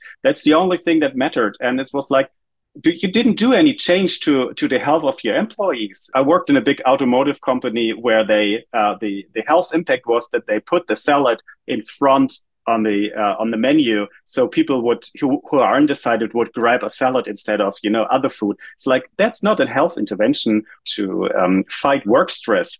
And they did all the assessments, but I was so frustrated that nothing came out of it, Oh, come on, Marc. It works. It's like when you give people a stress ball. That works, right? Or have a massage. Yeah. Have a head, neck and shoulder massage once a year, or roll everyone in the call center through it. What are your stress levels like? Oh, they're so much better. Yeah, it doesn't change. So now we have had the ability to change the structure, and to implement something. And I think there's this, it from your companies. It's persons is the one thing, but changing structure and changing the work environment is the other thing. And this is really the difficult part of it. So also the behavior change of the executives that you need to, they are influencing the work environment too. So.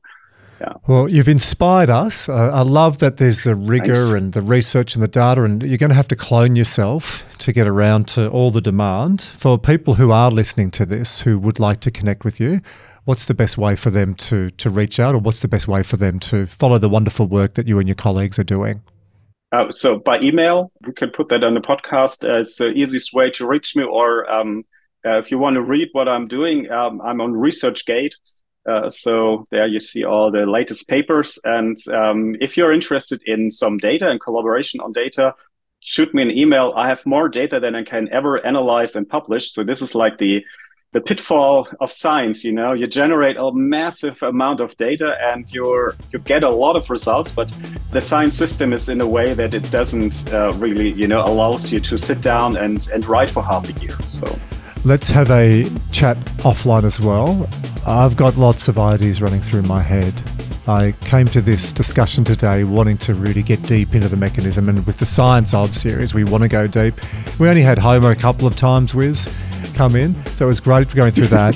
But the gold at the end, how you've built this and what you're doing with the police force. A couple of clients we're working with, so I'm going to get to listen to this podcast, and I think there could be some co-collaboration or some co-learning. So let's have that chat. I'll leave it at that, but you've got me very excited with some potential opportunities to get you back to the land down under again.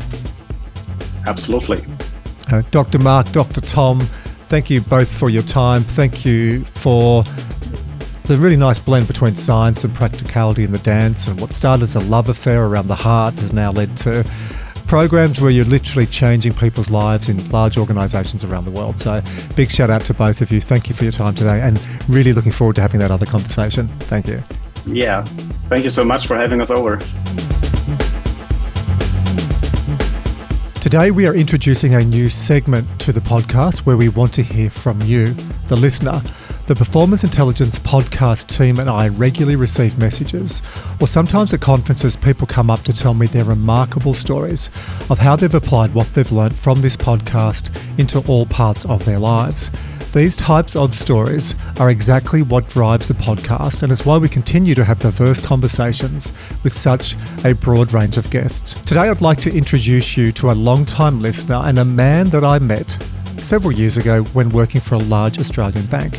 Hugo Fonseca was what I call a renovator's dream. I'm sure you're happy for me to introduce you as a renovator's dream. So Hugo, rather than telling your story, I'll hand over to you. It's lovely to have you here. Thanks, Andrew. Thanks. Renovator's dream is probably a good way to put it.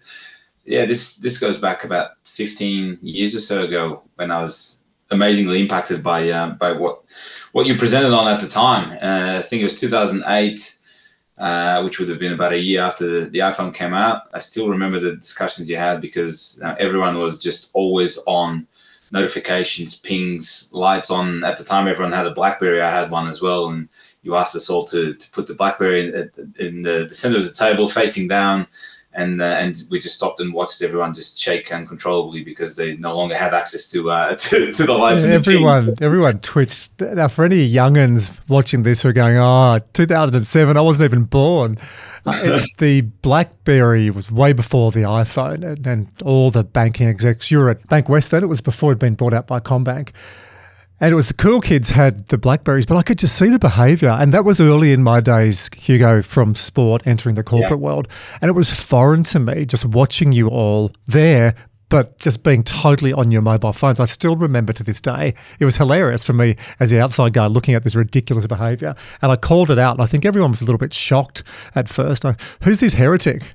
Yeah, no, absolutely. It caught my attention straight away, and I thought, this guy means business. He's just kind of made me aware of something that I hadn't paid attention to. But that's when the journey started. And at the time, I was about 120 kilos, so quite overweight, and I felt like there was never enough time in the day and never enough days in the week. I was just in a rat race.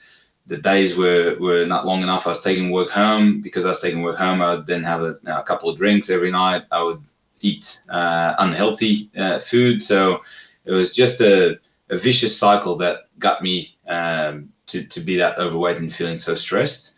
And that whole day, that I think it was a full day at the time that we spent together, completely changed my life in all aspects. But the points and the learnings that I took away from that, and I also then straight after that read your book at the time, Flip the Switch, Match Fit is a great book you have now.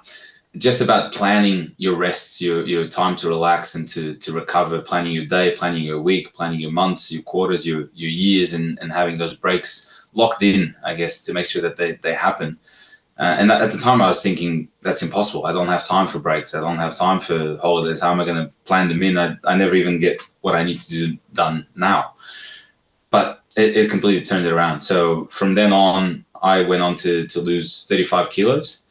35. We went for a walk and talk about a month ago. We'd reconnected about doing some work there at NBN. And when you said that to me, I did a double take, 35, because looking at you now, a lot of people will hear this on audio, but for people who are watching the YouTube, you're fit, you're buffed, you're a healthy, good-looking specimen, 35 kilos. That's a lot of weight. And before you tell me the differences, how you feel, how you think, how you perform, shout out to Marc Chopper Reed. I'll make sure that Marc gets a copy of this, because if it wasn't for him, we would not have met. He's a good man, Reedy. Yeah, no, absolutely. I owe a lot to that day, to be honest. Yeah, lost the 35 kilos, did that over about 6-9 months, but there was no secret formula to it. It was literally because I put all the structures in place and frameworks to make sure that I was more organized and more in control of what I did when I did it. I actually got a lot more done, including exercise, obviously, and resting properly, which then led to me eating better, sleeping better, drinking less, etc., and the weight just fell off. And that now 15 years later, still here, still haven't put it back on, and always in control and on top of everything. And I still remember a lot of the learnings that I took from that day, and I pass it on to my teams, to everyone that I've worked with, because they realize and they notice how organized in their eyes I seem to be. And that's just because I put in the effort beforehand, and I pre-plan so that things don't always go to plan. But if you don't have a plan, then you'll get controlled by circumstances and by your surroundings and your environment, and you won't get the right things done at the right time. So yeah. I love hearing messages like this, Hugo, and that's why we wanted to bring you on to be the first person in our Spotlight series on what people have learned from the podcast or what they've learned from doing our program. So as you say that, you light up, you smile. When we went for that walk, you're effusive about the changes. You're a father, you're connected with your kids. I just love hearing the cascade effect. And I'm going to take the spotlight off me and put it onto you, because I can say this, but you've actually got to do the work. Was it hard to make that shift, or did it just something on that day clicked?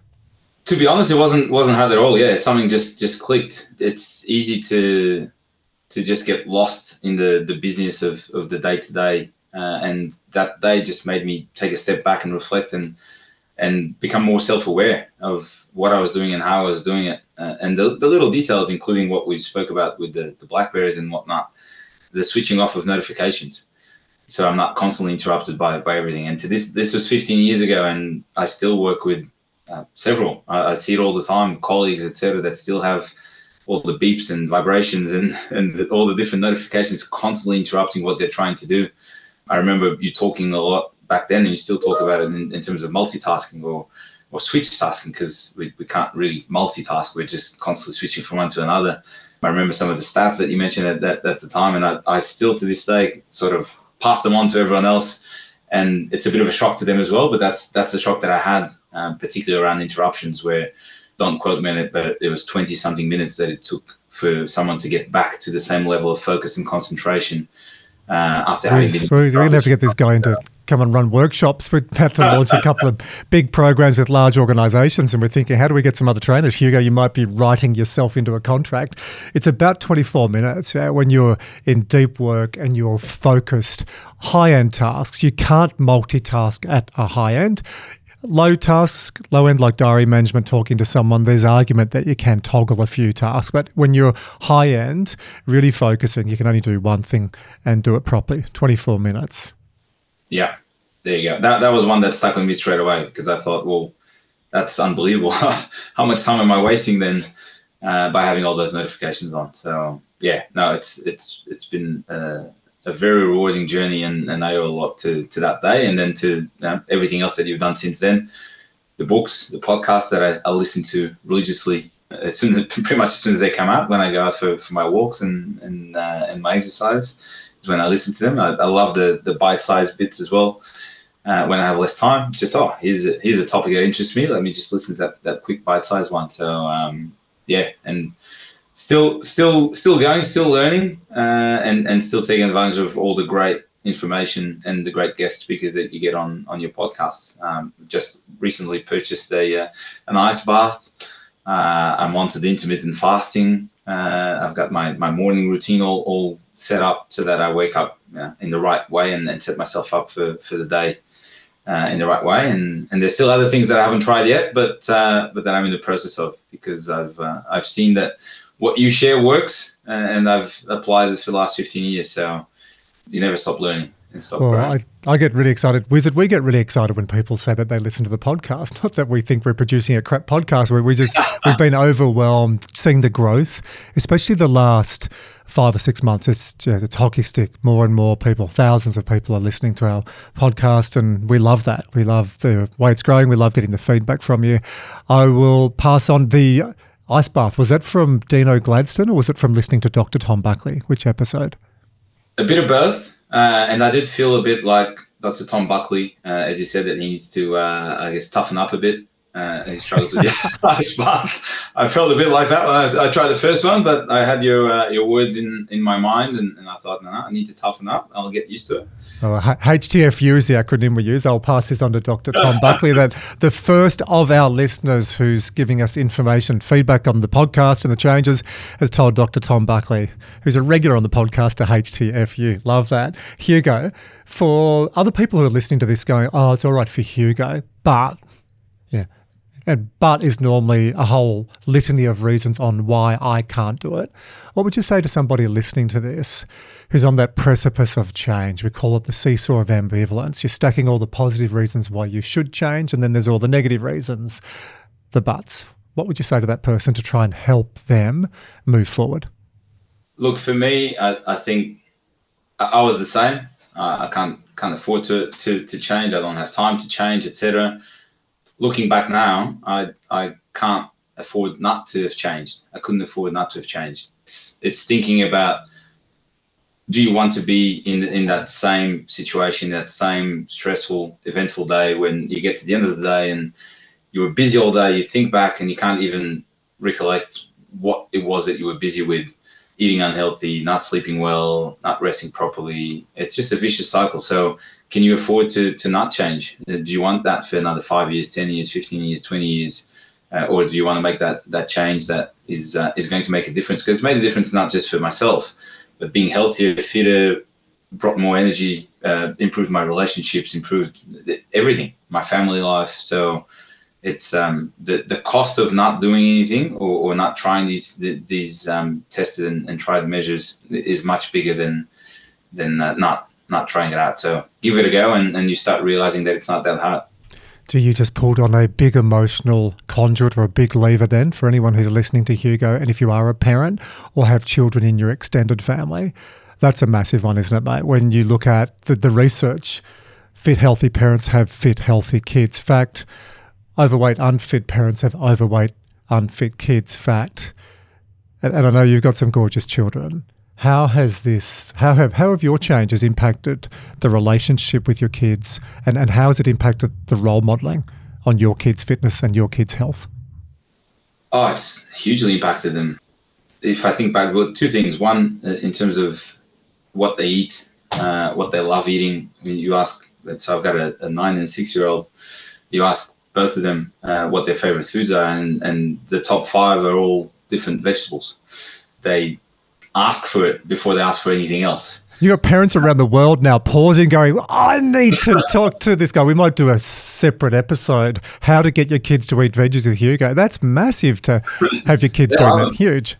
They can't have enough. Carrots, broccoli, you name it. They've tried it all. They love it all. If mum asks what they'd like to eat, that they're the first 5, if not 10, that they'll come up with, that they ask her to make for them or to prepare for them. So absolutely. And then from a physical point of view, I mean, this was 15 years ago that I was 120. Had I not changed, I probably would be even heavier now. But even if I was still at 120, there's no way I could be running around with my kids playing. They love soccer, football with my Portuguese background. For me, that's, but let's call it soccer.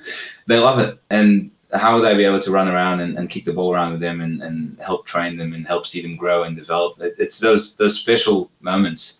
And I used that a lot to motivate me, because I pictured what it'd look like if I hadn't lost all the weight and gotten all this extra energy. And probably would just look like all of us lying down and not even sitting down, lying down on the couch, watching TV or playing video games, whatever it may be, which can create some memories, but they're not the lasting ones. And the legacy that what I do now with them leaves for them, and then hopefully for their kids as well, is something that's embedded in their mindset, and then it's what they know. They don't know any different, and it's what they should know, really. And in the next Football World Cup, at time of recording, it's a Rugby Union World Cup, but football, you would say the real game. In Australia, we bastardise it and call it soccer. You'll be able to regulate your emotions and regulate your stress when you watch Portugal get right through to the pointy end and hopefully take a World Cup for you, because I know that's a huge goal for you as well. Like every Portuguese, or in fact, every friend I have globally who follows football, they all want their team to win.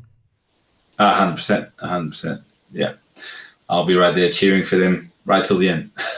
You'll be there for years. We're going to get you to 100 plus with the health and all the tips we give on performance intelligence. Hey, Hugo, thanks for today. I've loved chatting to you. I've loved just seeing you light up on screen. People will hear it in your voice, but you can see it on camera as well. You're glowing. Yeah, no, thank you. Everything that I've shared today is exactly how it happened, and I owe a lot to yourself and to everything that you've shared with me, and to that first day when we first met. So, yeah. Look, I'll take a little bit of kudos, but I'm going to push it back, because we can give people the content, the info, but you've actually got to do the work. You've got to do the reps and sets.